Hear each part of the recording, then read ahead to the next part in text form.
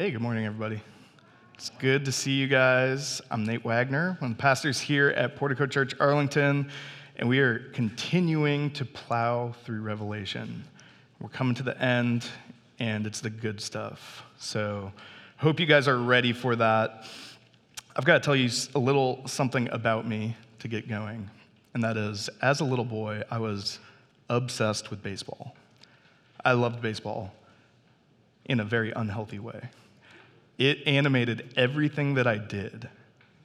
Every single thought that I had, day and night, was all geared towards how can I get better at baseball and when can I play again.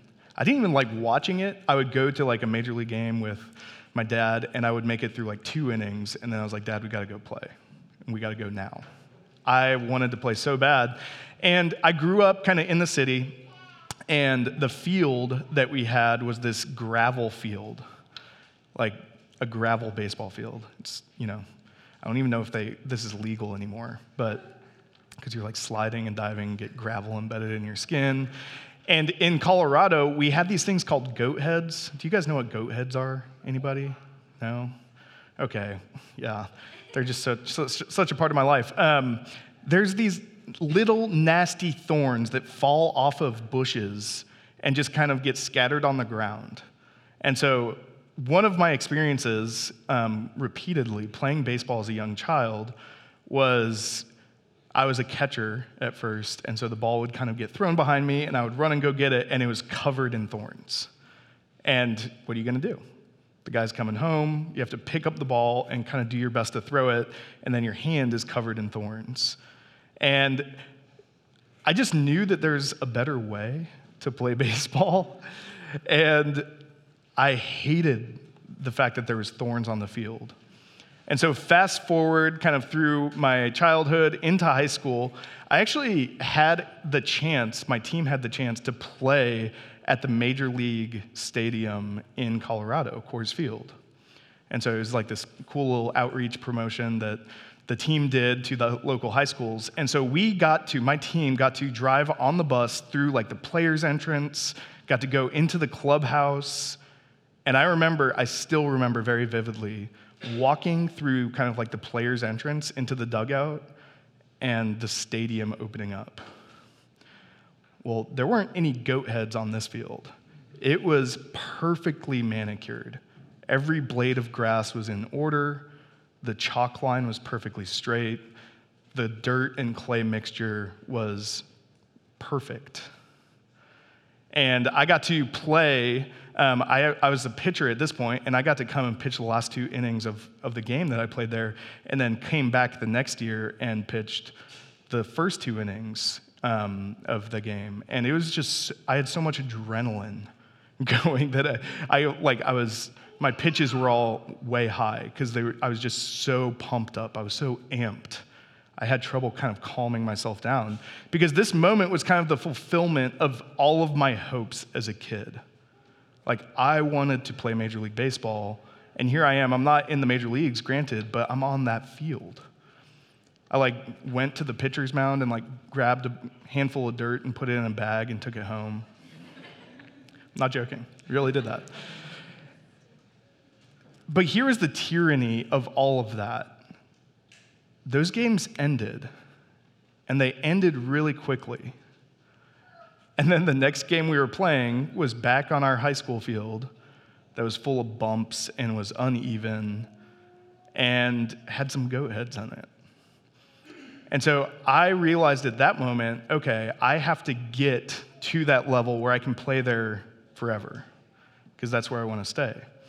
And so anyway, as I scrapped and clawed and was able to actually play in college a little bit, and I wasn't very good in college, but I just wanted to play so bad that I would work really hard to get myself to that level. And then something happened in college. That vision started to fade because I actually heard, received, and saw the gospel lived out. And so through hearing about what Christianity was actually about, what it actually meant to know God and to have Him care about me in such a way that he would have a personal relationship with me, that became kind of a more animating principle. And so I didn't care about baseball as much. It was like, this is kind of work now, and so I quit.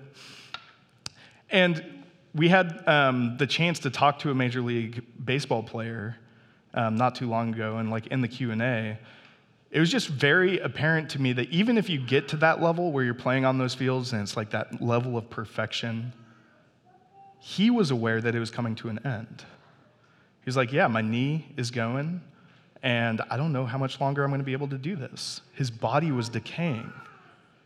There was still kind of that principle of decay that was eating away at even the best kind of ideal that baseball held out there.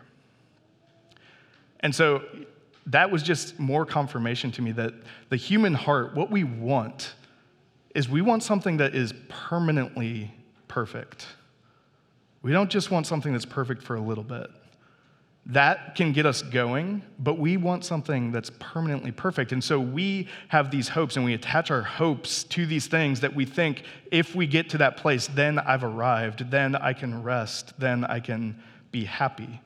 And we do it with a lot of things. We do it with our family. We do it with our kids. It's like, if I just get the kids to this stage, then I'll be happy. If I just get them raised and they are loving the Lord, then I'll be happy. We do it with our jobs. If I just get to this station, if I just get to this level of my career, then I'll be satisfied.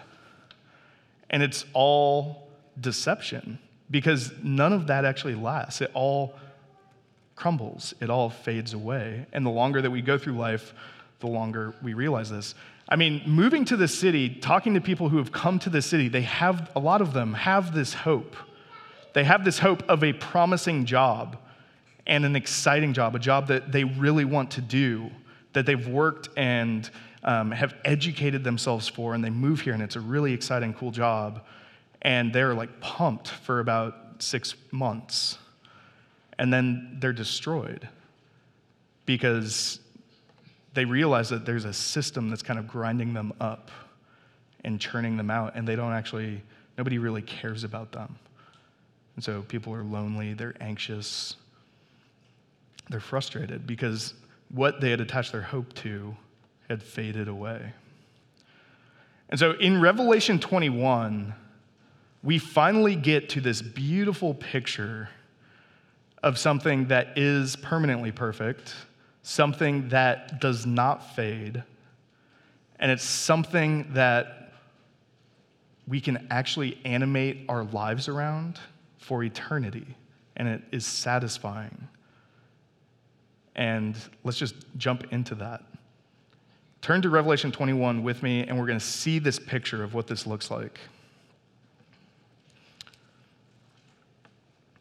Then I saw a new heaven and a new earth, for the first heaven and the first earth had passed away, and the sea was no more. And I saw the holy city, New Jerusalem, coming down out of heaven from God, prepared as a bride adorned for her husband. And I heard a loud voice from the throne saying, "Behold, the dwelling place of God is with man. He will dwell with them, and they will be his people. And God himself will be with them as their God. He will wipe away every tear from their eyes, and death shall be no more. Neither shall there be mourning, nor crying, nor pain anymore, for the former things have passed away." And he who was seated on the throne said, "Behold, I am making all things new." Also, he said, "Write this down, for these words are trustworthy and true." And he said to me, "It is done. I am the Alpha and the Omega, the beginning and the end. To the thirsty I will give from the spring of the water of life without payment. The one who conquers will have this heritage, and I will be his God, and he will be my son. But as for the cowardly, the faithless, the detestable, as for murderers, the sexually immoral, sorcerers, idolaters, and all liars, their portion will be in the lake that burns with fire and sulfur, which is the second death. Then came one of the seven angels who had the 7 bowls full of the 7 last plagues, and spoke to me, saying, "Come, I will show you the bride, the wife of the Lamb." And he carried me away in the Spirit to a great high mountain, and showed me the holy city Jerusalem, coming down out of heaven from God, having the glory of God, its radiance like a most rare jewel, like a jasper, clear as crystal. It had a great high wall with 12 gates, and at the gates 12 angels. And on the gates the names of the 12 tribes of the sons of Israel were inscribed. On the east 3 gates, on the north 3 gates, on the south 3 gates, and on the west 3 gates. And the wall of the city had 12 foundations, and on them were the 12 names of the 12 apostles of the Lamb. And the one who spoke with me had a measuring rod of gold to measure the city and its gates and walls. The city lies 4 square, its length the same as its width. And he measured the city with his rod, 12,000 stadia. Its length and width and height are equal. He also measured its walls, 144 cubits by human measurement, which is also an angel's measurement. The wall was built of jasper, while the city was pure gold, like clear glass. The foundations of the wall of the city were adorned with every kind of jewel. The first was jasper, the second sapphire, the third agate, the fourth emerald, the fifth onyx, the sixth carnelian, the seventh chrysolite, the 8th beryl, the 9th topaz, the 10th chrysoprase, the 11th jacinth, the 12th amethyst, and the 12 gates and the 12 pearls, each of the gates made of a single pearl. And the street of the city was pure gold like transparent glass. And I saw no temple in the city, for its temple is the Lord God, the Almighty, and the Lamb. And the city has no need of sun or moon to shine on it, for the glory of God gives it light, and its lamp is the Lamb. By its light will the nations walk, and the kings of the earth will bring their glory into it. And its gates will never be shut by day, and there will be no night there. They will bring into it the glory and the honor of the nations.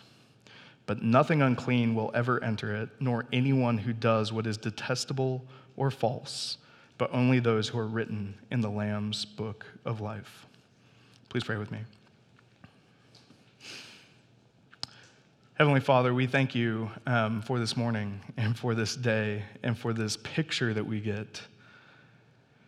It's a picture that is the fulfillment of the entire Bible. It's a picture of our fulfillment as your people. And Lord, your care, your presence is all over this picture. You've poured out your very self into creating it, preserving it, and waiting for the right time to bring it to completion. And so, Lord, I ask that as we gaze at this picture this morning, that it would capture our imaginations, that it would open our hearts to you, and that we would live for it in our everyday life. God, we ask that your Spirit would be here this morning, that it would help us to hold to the hope of this picture. And Lord, we ask that we would experience it even now in small ways. And pray all of this in Jesus' name. Amen. So Revelation 21 is all about the newly created cosmos being brought from heaven, from the throne room, and being brought to earth. And so God's perfect will for all of creation is brought to all of creation. And there is no corner of this cosmos that isn't perfectly filled by God, that's not perfectly made by God, and it's made for us. All of this is a picture of God's love for us poured out. And as we see it, and as we see all of the wonderful things in it, we actually learn about who God is. And so that's kind of the flow of this chapter. And there's a couple of descriptions that help us understand what this actually is. And again, remember, this is Revelation, so he's speaking symbolically. He's speaking in word pictures that don't have a concrete fulfillment. So he's using something concrete like a city and all of these descriptions of it to reveal something that is so big and abstract that if you were to try and describe it, you couldn't because it's too big. So he's using that concrete picture of a city in order to kind of describe what the new cosmos will be like. And the two images that he gives us are a bride and a temple city. And so these two images are going to kind of reveal a little bit about the nature of the work that God is doing in all of Scripture and what it looks like for him to love creation like this and for him to love his people in this way. So we're going to just look really quick at the bride, and then we're going to look at the temple city, and then we'll kind of talk a little bit about what we're supposed to do with that. Like, that's great, but why does it matter? Why is this in here? Why is a description of the future in Scripture coming here at the end? So the setting for all of this is going back to chapter 20, which was last week. We kind of were left with the great white throne and the judgment scene. And in the judgment scene, you see all of the mountains and the oceans, everything kind of receding and retreating. So God's glory comes down to the earth, and the earth kind of runs away from it. And it does that because there's a decay that's occurring in the earth. There's a curse of death that is woven into everything in the earth. And that decay, that death, comes to a final end as God's glory is revealed. And so it retreats, it recedes. And in chapter 21, this is described very quickly as the first earth and the first heaven passing away. And so they recede, and the sea was no more. So again, does that mean there's not going to be an ocean in the new creation? No. There might not be, but that's not what this is talking about. The sea is understood to be kind of like the place of evil, the place of chaos, the place of threat in the Old Testament. So in the Hebrew mindset, the sea was always something that was a threat and that would create anxiety. And so by saying that the sea was no more in the new heavens and the new earth, is saying that even the threat of evil is not there. There's not even the potential for something to come out of the sea or come from the sea and to corrupt this new creation. So the setting that is set in this first verse is that all of the work that God has done in judging the earth was purposeful. It's like he went out to the baseball field and gathered up all the goat heads and got rid of them. So all of those cycles of judgment were for the sole purpose of getting rid of evil and preparing a place for this new heaven and this new earth. That's the setting. And then John goes to this description, and I think it's really interesting how he does it. He sees a holy city, right? So that's the first part of verse 2. But the holy city is prepared as a bride. So he's mixing metaphors here. So he sees a city, but it's a bride. And then you see a description of this bride and what it means for there to be a bride for the Lamb.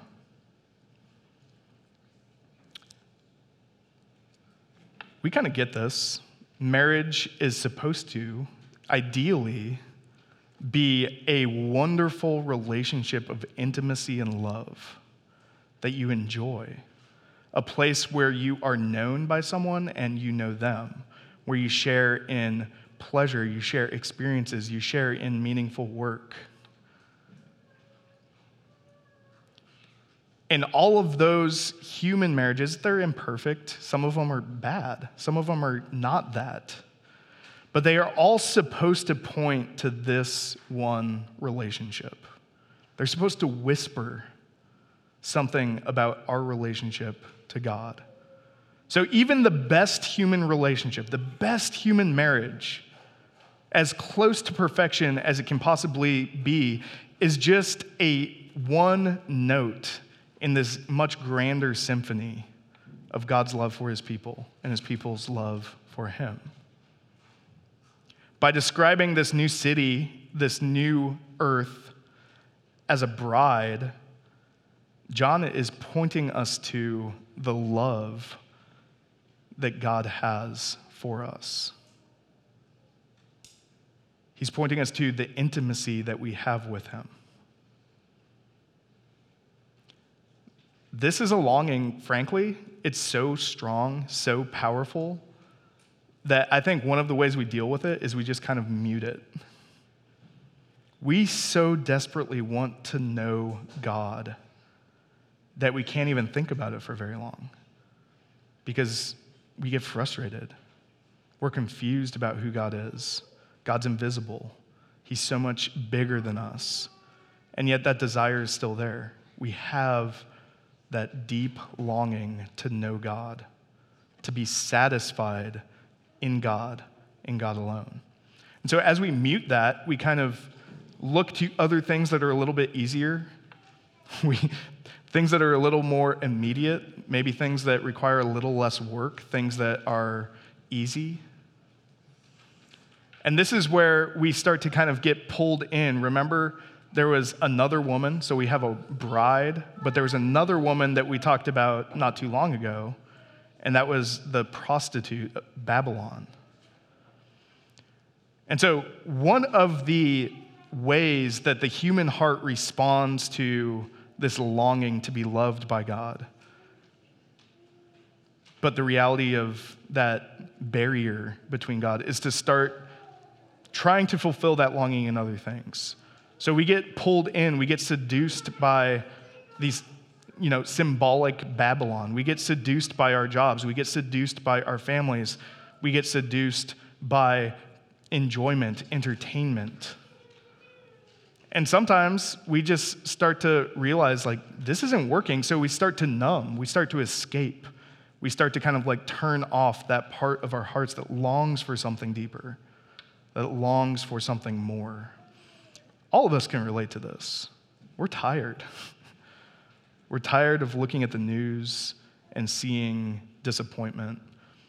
We're tired of going to work and living in dread of the next email that's coming or the next piece of criticism that's going to be leveled on you. We're tired of laboring for children only to see it continually bounce. We're tired of trying to live up to expectations that our parents have for us and feeling like failures, feeling like disappointments. And so we just kind of go through life numb. But this hope is presented to us as actually something that we don't have to do. It's given to us. Behold, the dwelling place of God is with man. He will dwell with them, and they will be his people. And God himself will be with them as their God.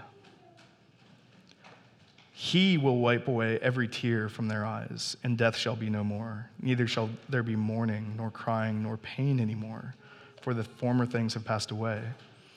God is the one doing the action.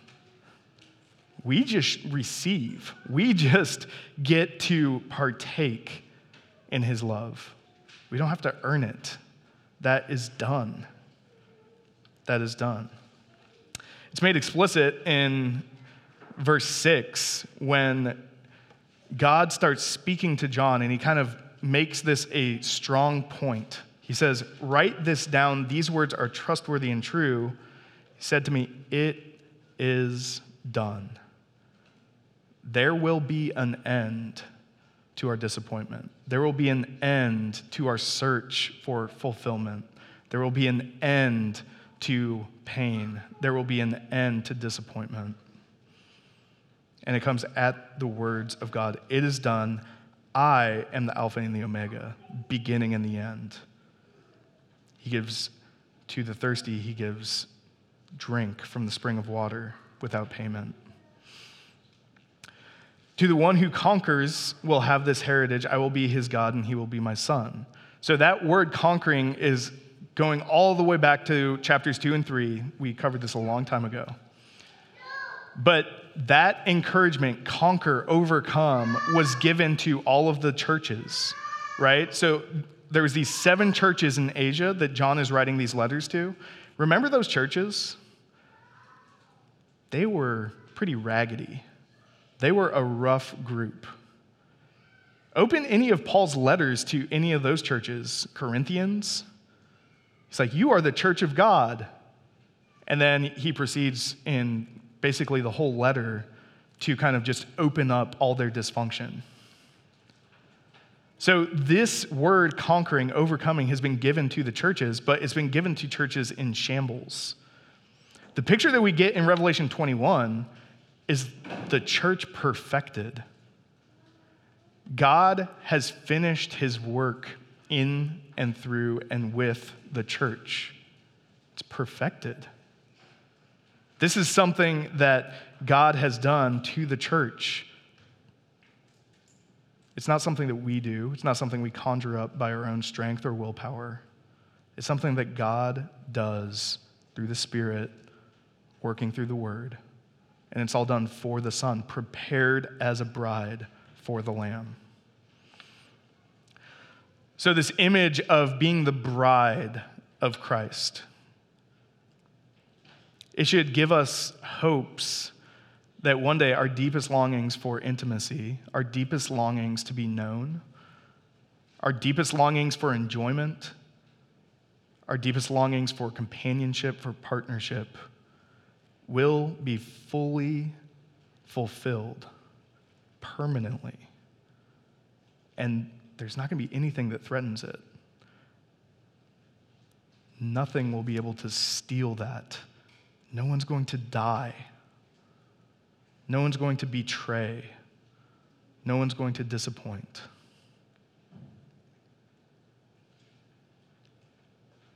We are the bride of Christ, and this is the consummation of that relationship. He continues to kind of develop this in verse 9. He says, he receives this from one of the 7 angels, and one of the 7 angels says, come, I will show you the bride. So now we see the bride, right? First we saw the city, but then the bride. Now we see the bride, and he carried me away in the Spirit to a great high mountain and showed me the holy city. Okay, that makes sense. He showed us the city by showing us the bride. Now he's going to show us the bride by showing us the city. This is just repeating the same thing. So now we're going to get a different description of the exact same thing to give us a kind of new angle on it, to give us a little more nuance and a different perspective. So the temple city that is described here comes down from heaven, and it has the glory of God. Its radiance like a most rare jewel, like a jasper clear as crystal. And so in this new city, we get a really elaborate description of it. That's the majority of this chapter, is kind of the description of this physical city temple thing, square. It's really weird. If you actually look at it, the description of it is like these walls, or the boundaries are about 1,380 miles. So it's these like, if you try and like picture it, it's really hard to picture. But it's a wall that is like 607 feet thick, maybe. And then it's like, how many miles high? 1,380 miles high. And it's a cube. So to me, that's kind of a clue that this isn't literal. Like, this isn't actually going to be what it is. But this is describing a massive version of the Holy of Holies. Because the Holy of Holies was this perfect cube within the temple. And it was the physical proximity, the local presence of God with his people was in the Holy of Holies, and it had all of these barriers. And so John is saying, here's the temple city that is being brought down from God to earth. And instead of there being barriers to it, it's encapsulating everything. So there is no inch of the cosmos that isn't part of the Holy of Holies. God is dwelling physically, locally with the entire universe. And it's perfect, it's pure. Nothing sinful, nothing impure, nothing unclean can enter that Holy of Holies. And so now, that's everything. It also has these descriptions of the gemstones. You guys were probably curious about that.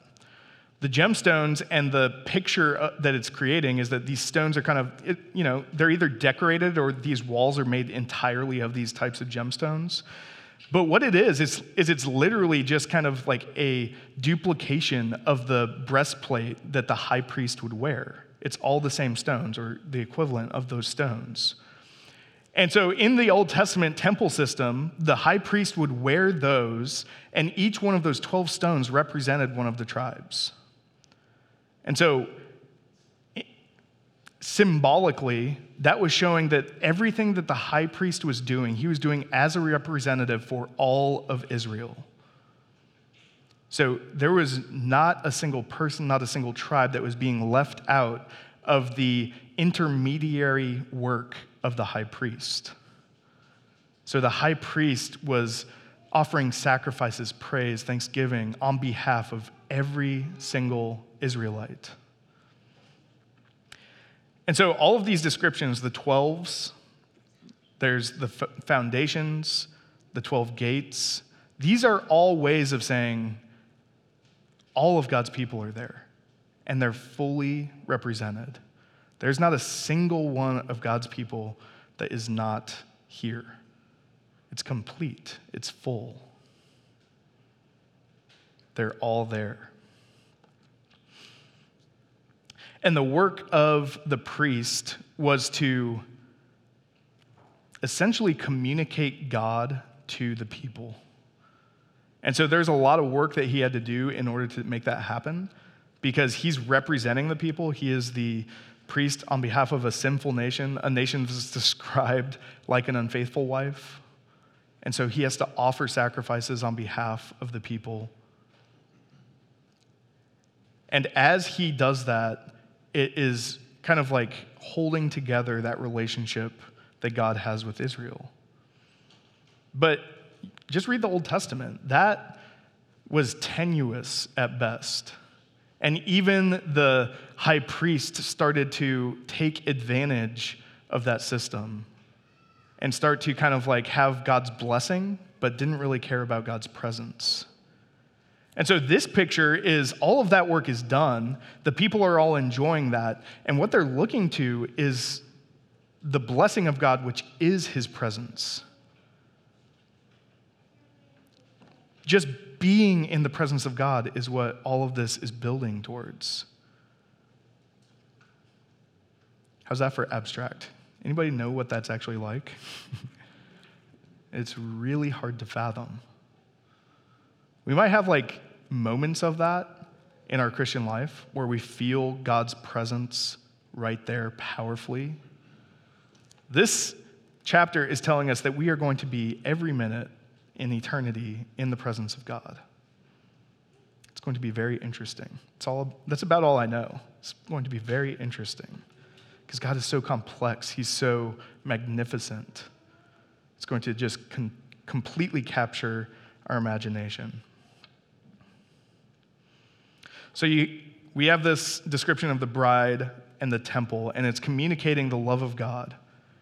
God's plan and purpose. It's the fulfillment of all of Scripture. I mean, this chapter is so rich, you could literally interpret the entire Bible from it. You could go back and look at Genesis and see Eden. You can look at Abraham and see the promise of the kingdom and to bless the nations. You can go into Exodus and see God claiming Israel as a son and liberating Israel, bringing Israel out and trying to lead Israel into the land. You can see the temple at work, the tabernacle at work. But in all of Scripture, it's always imperfect. It's always fading. It's always temporary. There's always a threat. Even in our lives, we know this. There's always a threat. And one of the threats is that our imaginations start to get captured by things other than this vision, other than this picture. I was thinking about this for myself, and I'm sure for you guys too. Like, if I think about my day, a lot of times a meme is going to animate me more than the Word of God. Like, I'll scroll through and I will get, enjoyment out of that for a minute, and I'll share that with my friends, but not the Word of God.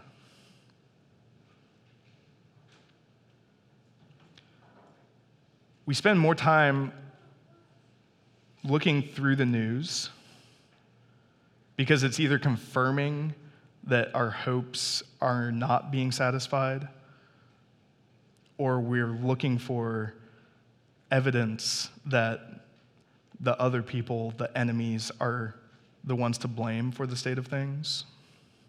And so we get really animated about all these different issues that are going on.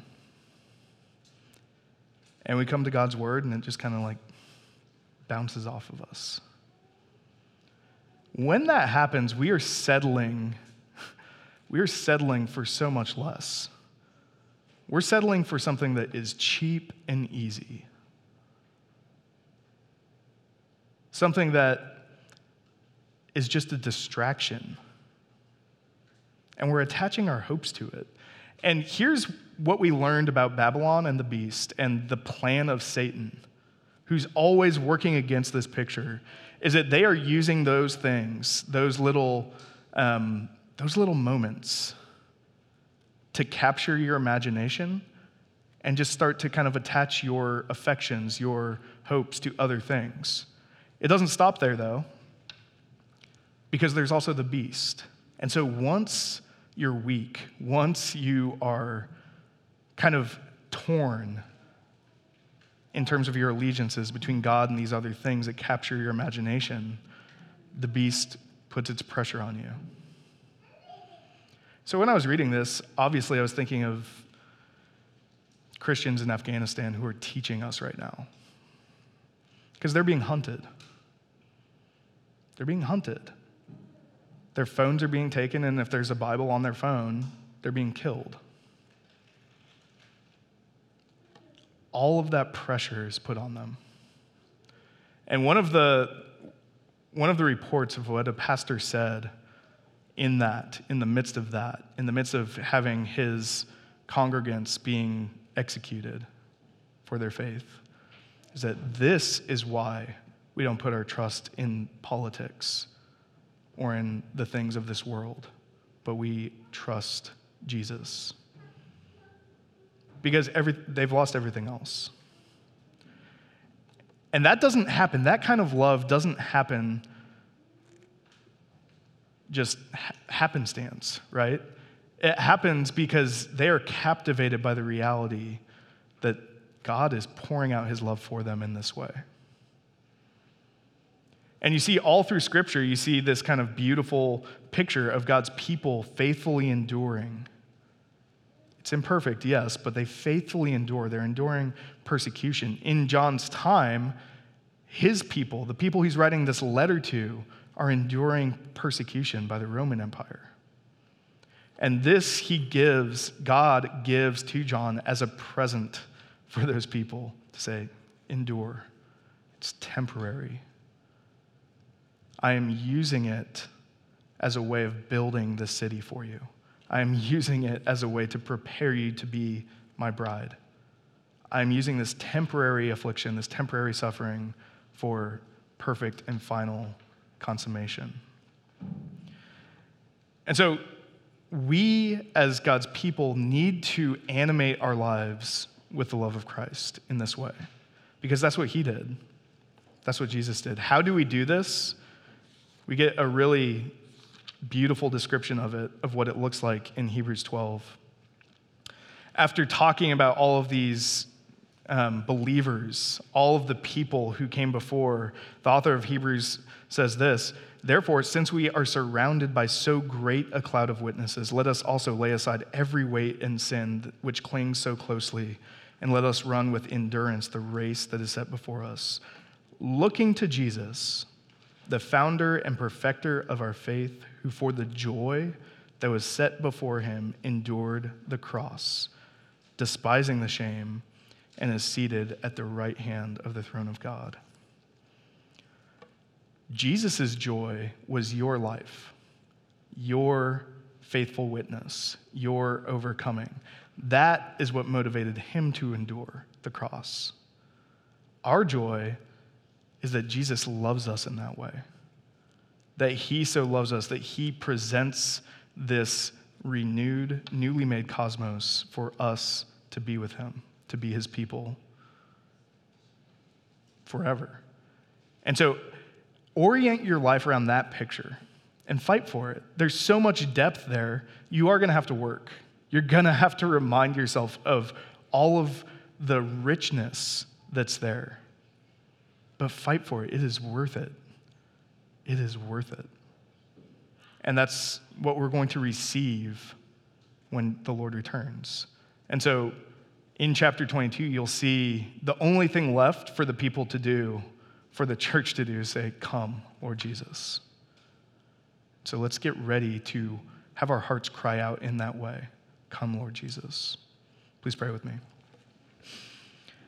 Heavenly Father, we thank you so much that you provide us with this beautiful image.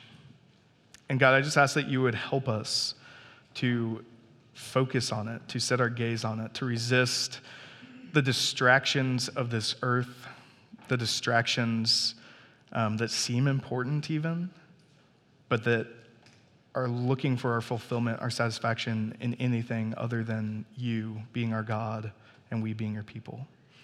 Lord, I thank you that we can gather this morning and remind ourselves of this, that we can experience being your people and the blessings of that.